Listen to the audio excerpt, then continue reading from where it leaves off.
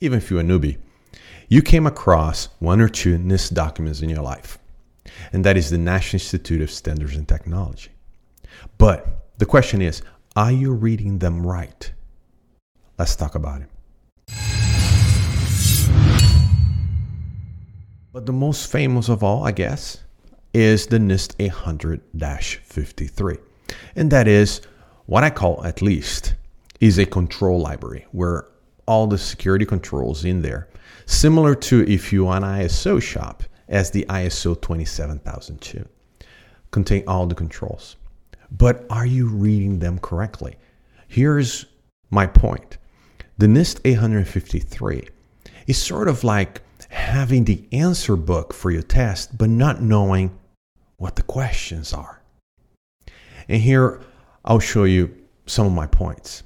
So if you pick up the NIST 839 and you read, so what I like to call the most neglected pages in NIST is the beginning, right? Chapter 1 and some of them, basically the first 15 pages of the NIST document is the one that you just skip over. But there are valuable information in there, mainly how to establish your security program and how that's going to play out, right? If you're an ISO shop, that is your NIST. That is your ISO 27001 document that establishes the governance of your program. So I'll read a few of them in here just to prove a point. NIST 839 says, and I quote, "The purpose of this special publication 800-39 is to provide guidance for an integrated organizational-wide program for managing information security risk to organizational operation, i.e., mission, function, image, reputation."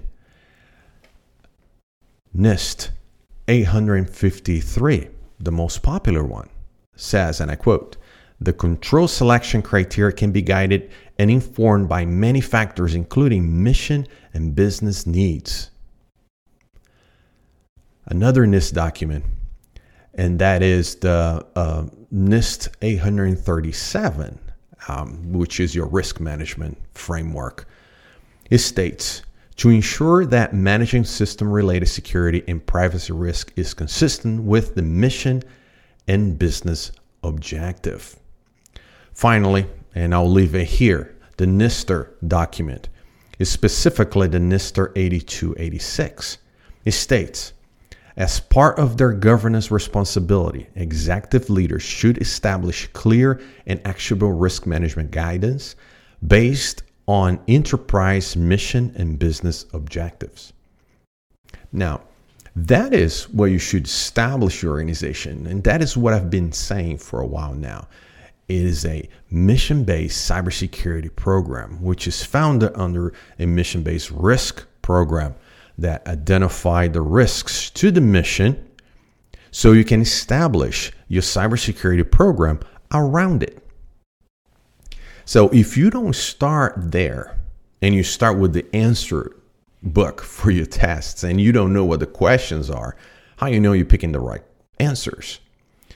So understanding what are the mission and corporate objectives and understanding what systems support them. And system, I mean the ecosystem, firewalls, routers, switches, process, people, technology, the application stack, your application portfolio, whatever you call in your organization, whatever taxonomy you use within your organization.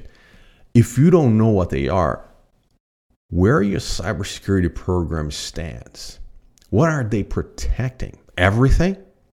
Most likely that will be the answer. But the thing is, if you protect everything, you protect nothing. If everything is a priority one, there is no priority. So you need to establish that. A flat network, is all production system treated equal?